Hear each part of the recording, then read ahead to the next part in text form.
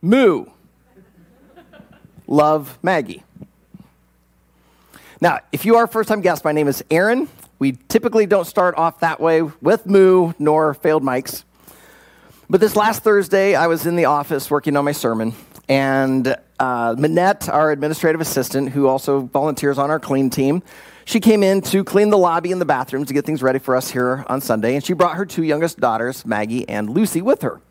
And they were out helping around and doing stuff, and I had been in my office for probably well over an hour.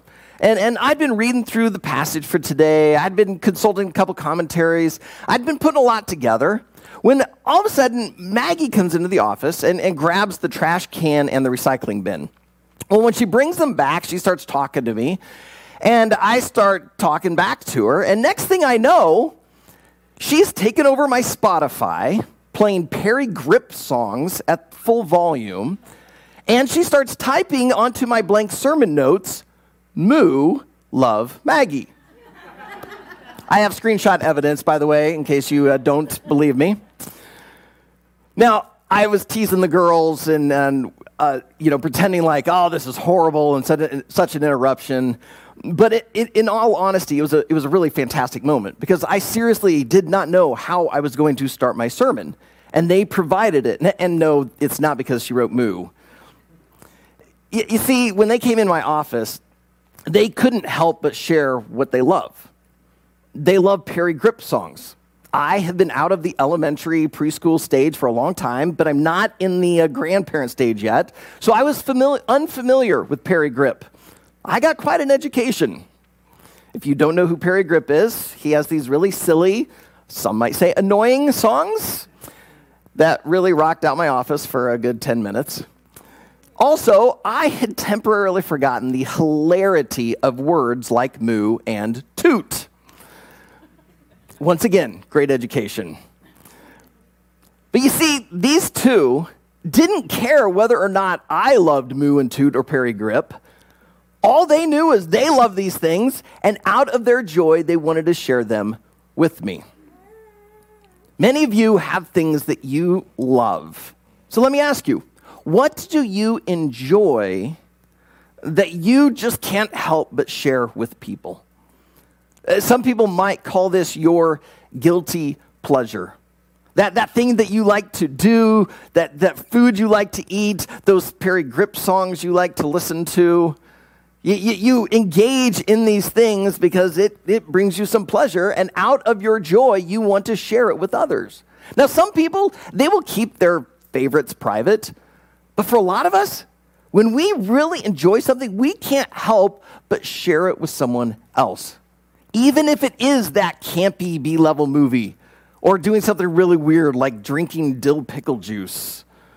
So if you would, turn to someone around you, preferably not someone in your family, and share with them your guilty, or maybe not so guilty, pleasure. So just take a couple seconds, share what is it you like. You don't care what anyone else thinks of it.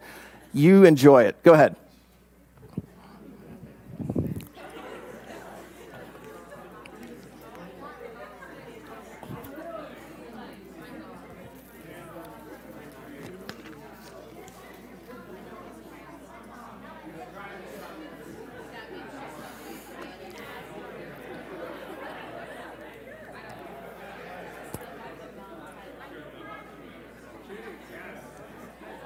All right, if the other person hasn't shared yet, make sure the other gets to share.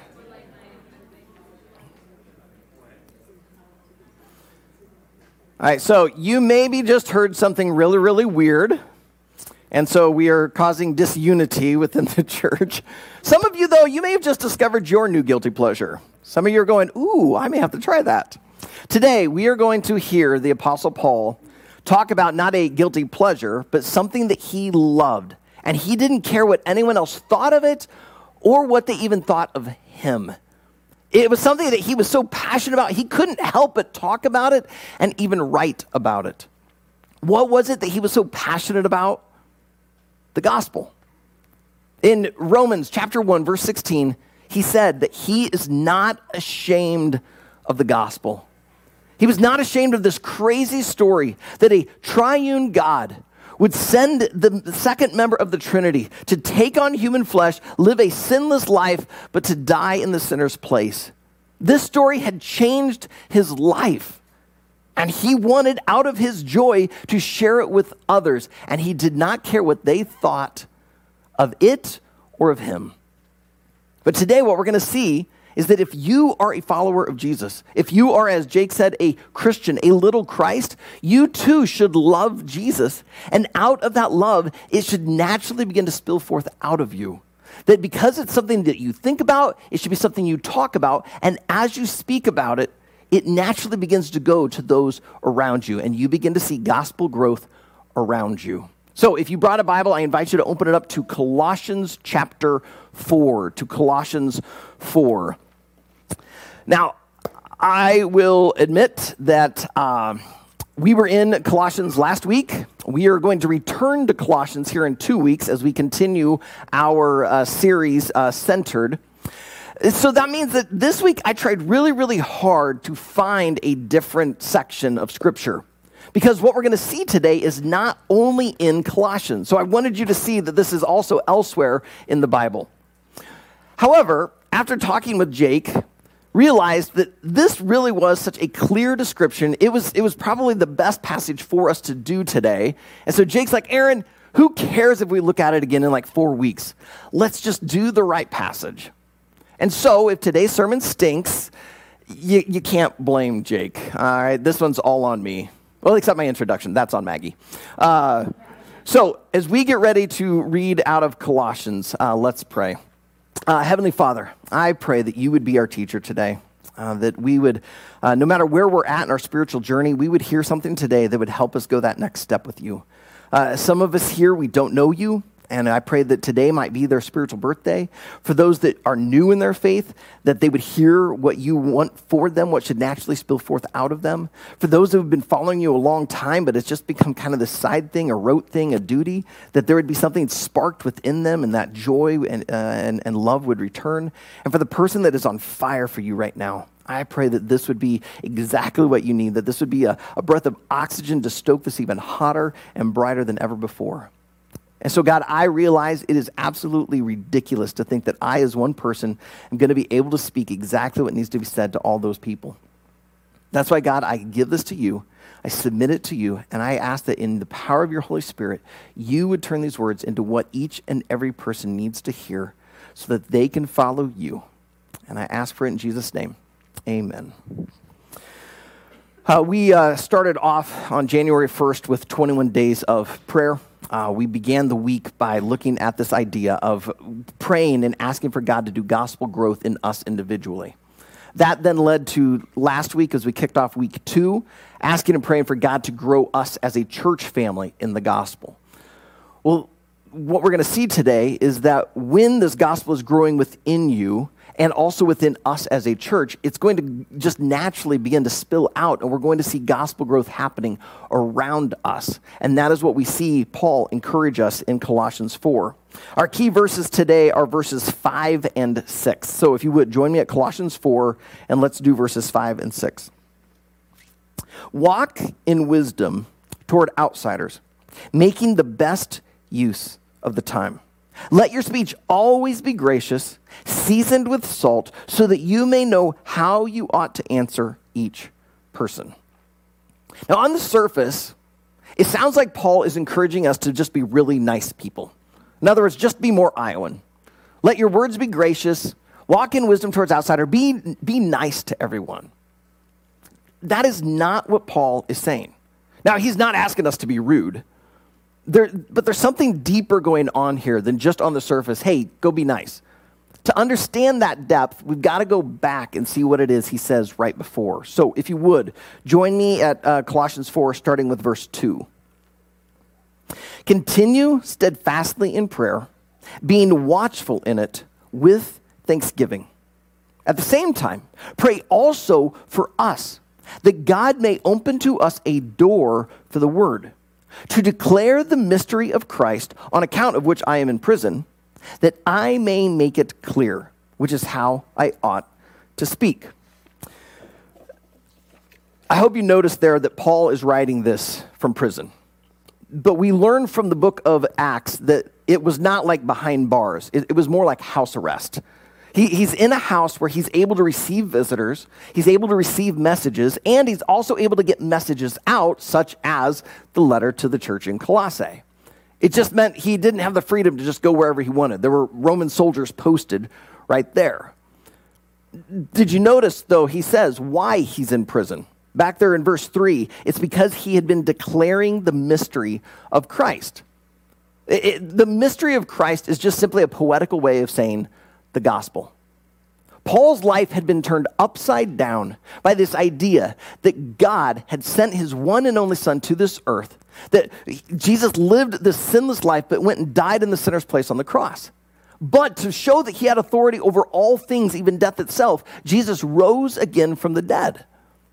Now, Paul, at one point, was opposed to this message. He thought it was ruining his Jewish faith. And so he went around trying to persecute any Jew who proclaimed Jesus as the Messiah. That is until he met Jesus and had his life completely changed. And now, instead of going around trying to arrest Jesus followers, he began to travel around trying to make Jesus followers. Well, his message was such a threat to Judaism that the Jewish people had him arrested, tried to put him on trial, even though he really had never done anything wrong. Eventually, as a Roman citizen, he appealed to the Caesar, which is how he ended up in prison in Rome. But did you notice that even though it is preaching the gospel that landed him in prison, he still wants to preach the gospel? At the end of verse 4, he says, pray that I may make this gospel clear, which is how I ought to speak. But then back in verse 3, he asked them to pray that God would open a door for us for the word. Paul is clearly way more selfless than me. Because if I were in his predicament, I'd be praying, God, please open a door for me to get out of prison. That's not what he says. He says, pray that God would open a door for the word, for this mystery of Christ, for this gospel to continue to go forth. Now, I'm sure that if Paul had an opportunity to escape out of prison, he would take it. But if he thought God could somehow use his imprisonment to spread the gospel faster, great. Because it wasn't about him. What he loved was God and God's gospel, and he wanted anything and everything possible to make it spread. He wanted to see the gospel grow outwardly. So if that means stay in prison, I'll stay in prison. That is why as we get to verses 5 and 6, we can't just think, oh, well, he's telling us to, be nice to outsiders, to be nice with our speech. No, the context is evangelism. It's this longing within him to share that which he loves, which he doesn't care what other people think about or what they think of him. He just wants it to spread. And so likewise, he wants to see it spread. That's why he says, because of the gospel, to walk in wisdom toward outsiders, making the best use of the time. That because of the gospel, we are to let our speech always be gracious, seasoned with salt. Because of the gospel, we should know how we ought to answer each person. There are many things in life that need to happen naturally. When a baby is born, they should just naturally begin to breathe air. When that baby eats healthy food, he or she should naturally begin to grow over the next days, weeks, months. When a tree, an oak tree is healthy, it will just naturally produce acorns. Paul is saying that if you are a Jesus follower, you are to love Jesus in such a way that you should naturally begin to see gospel growth, not just in you, but begin to happen around you.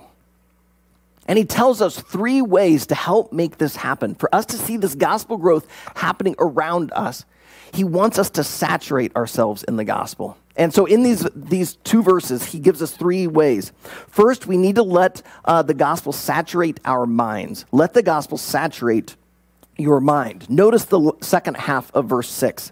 He says that you ought to know how to answer each person. That means you cannot just have a casual understanding of the gospel.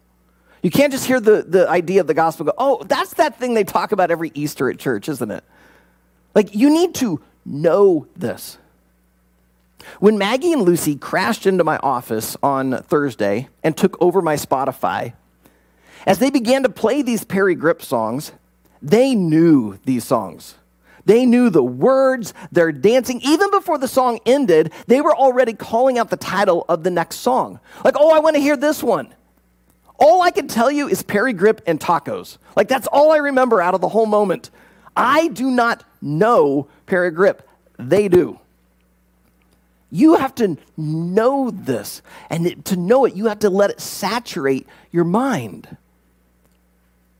That means you need to get into the scriptures. It is through the Bible that we know this gospel. So you need to get into it regularly. I would also encourage you, read books about the gospel to understand the implications of it, that this isn't just some historical event in the past, that it resonates even into our time and can change our lives. Listen to podcasts, sermons. Get into a growth group. Meet with other believers who are going to help you begin to understand this gospel. Do anything and everything necessary to let this saturate your mind. Because as the gospel saturates your mind, you can then begin to do the next thing, and that is to let it saturate your words. Second thing is to let the gospel saturate your words.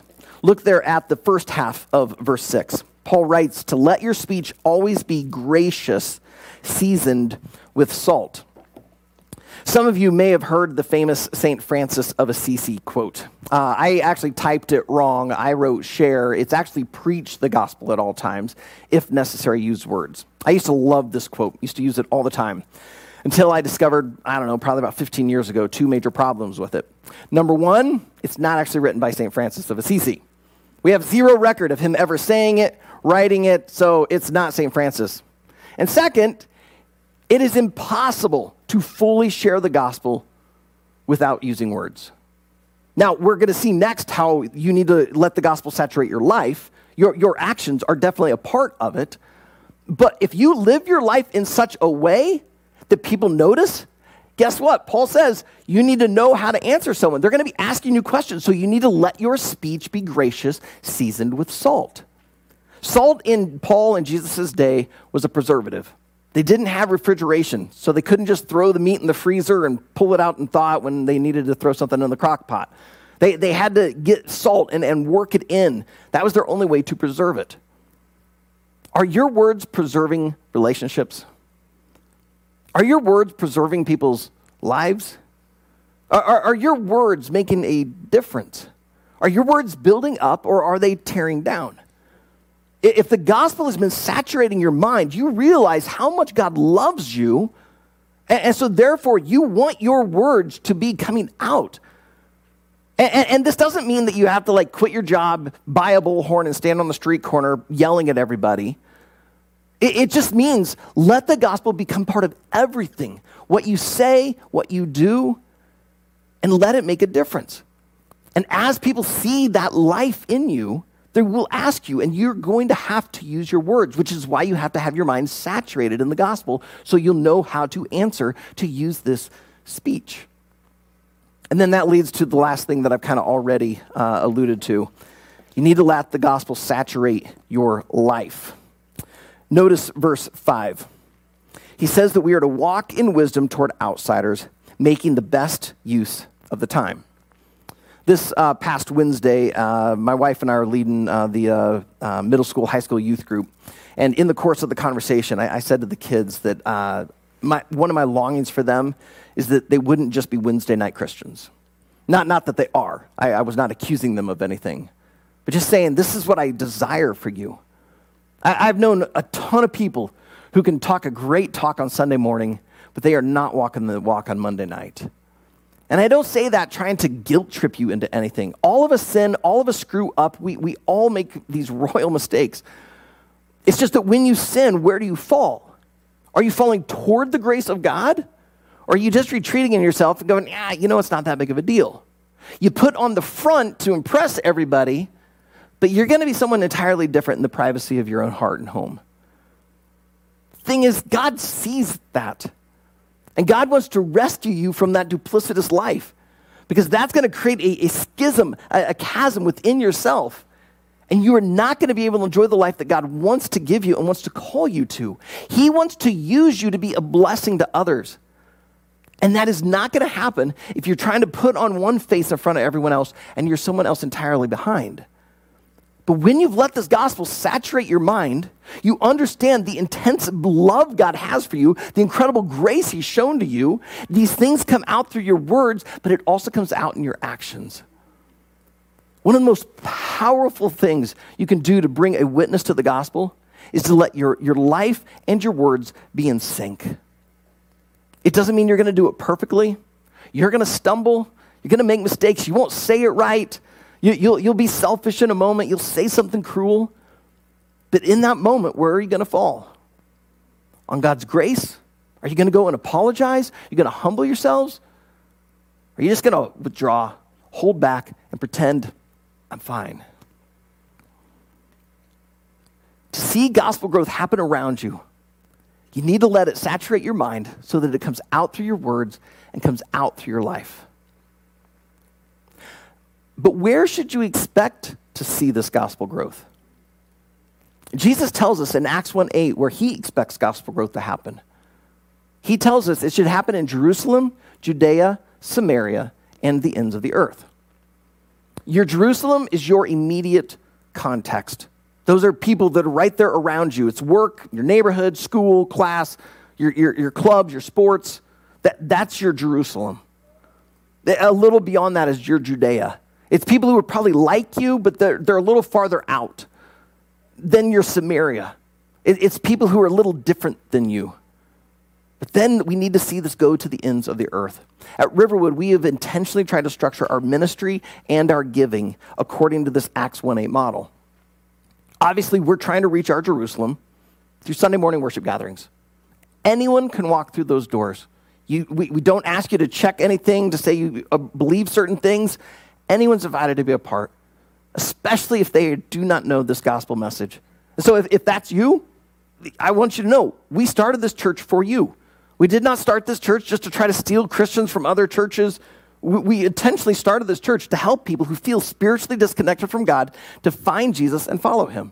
And so if that's you, you belong here. We welcome your spiritual questions. We'd love to be a part of whatever God's trying to do in you to help you understand this life-changing gospel. It's also why our growth groups are welcome to anyone.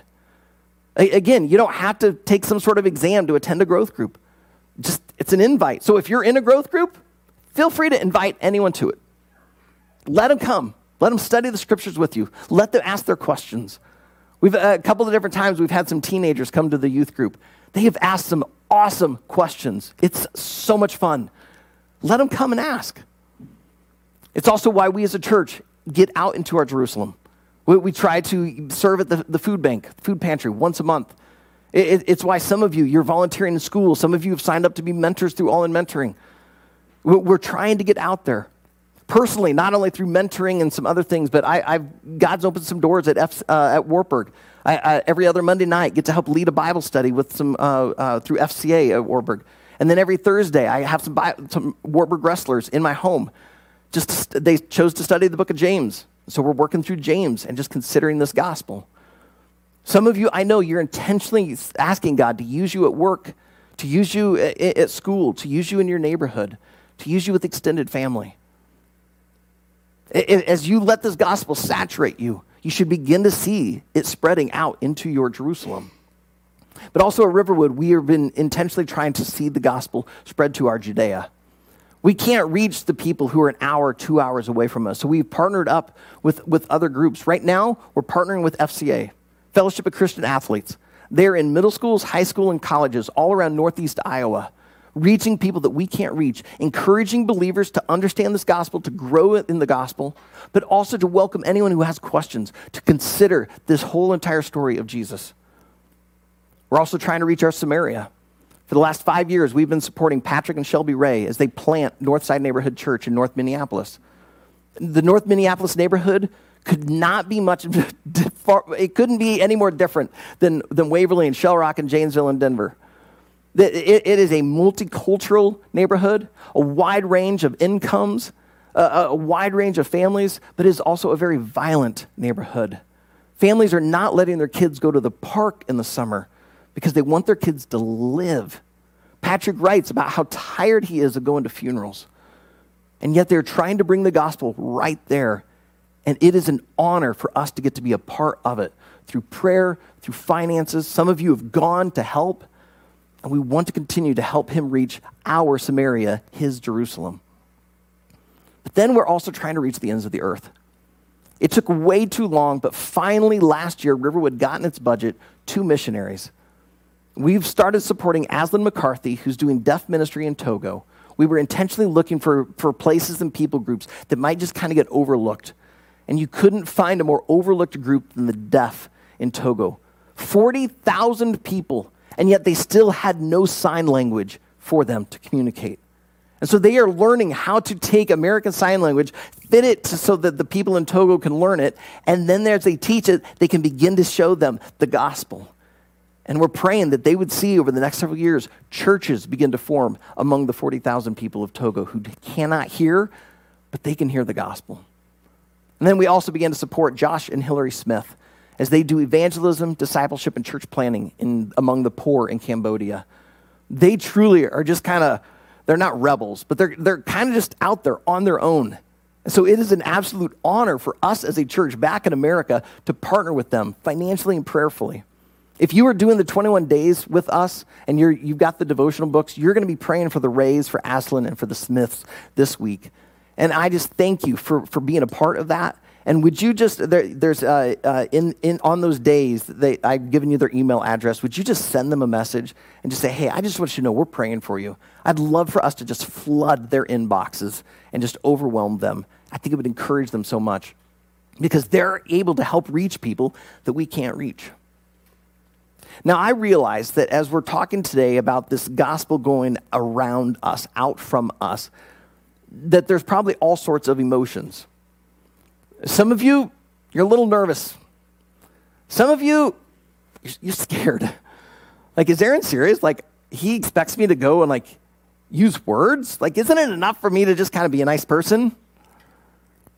Also, some of you, if you're not a follower of Christ, some of what I'm talking about, it sounds manipulative, even dangerous. It sounds like proselytization.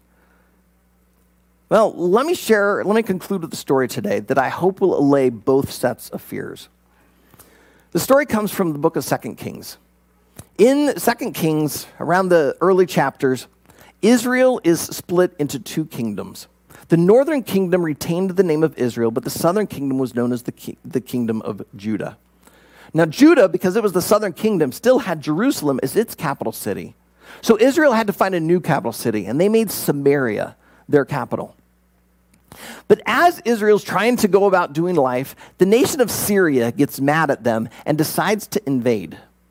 And so Syria comes to Samaria and begins to besiege it. And they just start hanging out outside, keeping anyone from coming in or going out. The plan is to starve the city out. And it's working. By the time you get to the end of chapter 6, there's a story where a woman approaches the king in tears and says that she and another woman had agreed to kill and boil their children for food so they could survive. So we meet 4 lepers in verse 3 of chapter 7. These 4 lepers would normally have to live out at this camp. And what would happen is that the people of the city would bring food out, set it at the edge of the camp, and they could then come and get the food. So because of their skin disease, they couldn't live in the city because they didn't want anyone else to get it. But then they had to receive food. They were dependent upon the city. Well, because the city is basically in lockdown, they're getting no food. So they're beginning to starve. And so these 4 lepers leave the camp, come to the city, just hoping for someone to throw something over the wall so they can eat. And yet the people don't have anything. So these 4 lepers are basically stuck between a rock and a hard place. The Syrian army is just right out there, and yet they are not allowed into the city. And even if they got in, there would be no food. So one of the guys looks at the others and says, let's defect. Let's just try and go over to the Syrian army.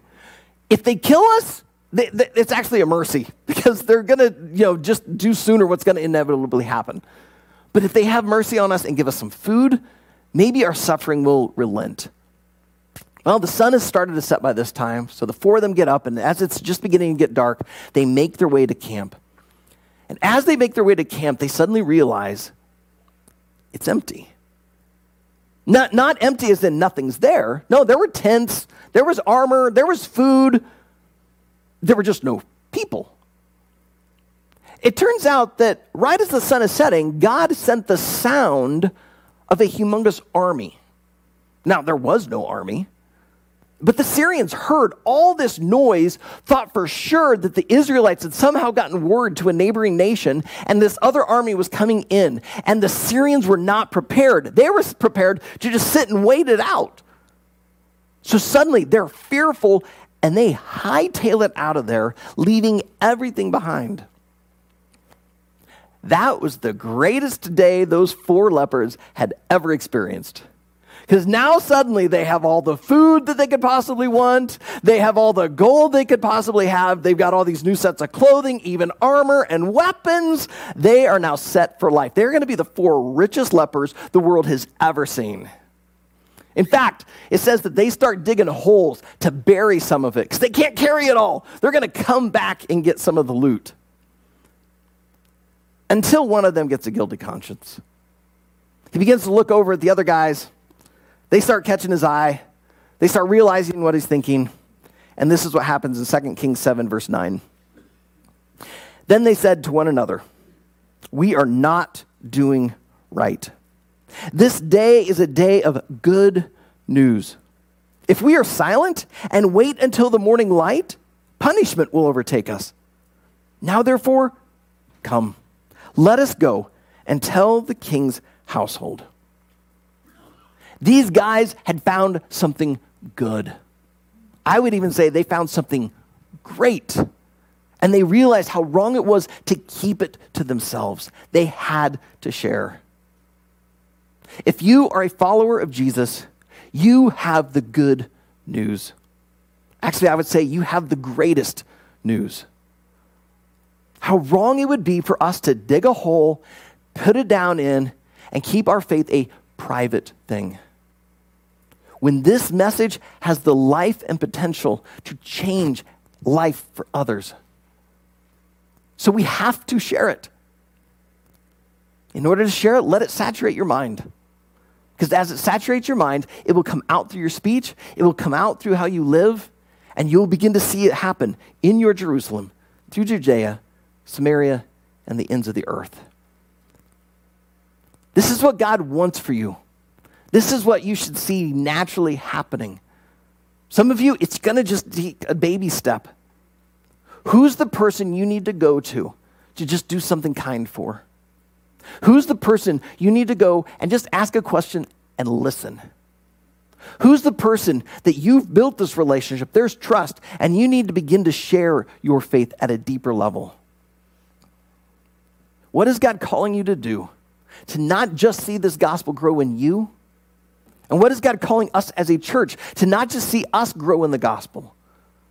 What is God calling you and us to do to see the gospel continue to grow around us? So Heavenly Father, that is what I pray for right now.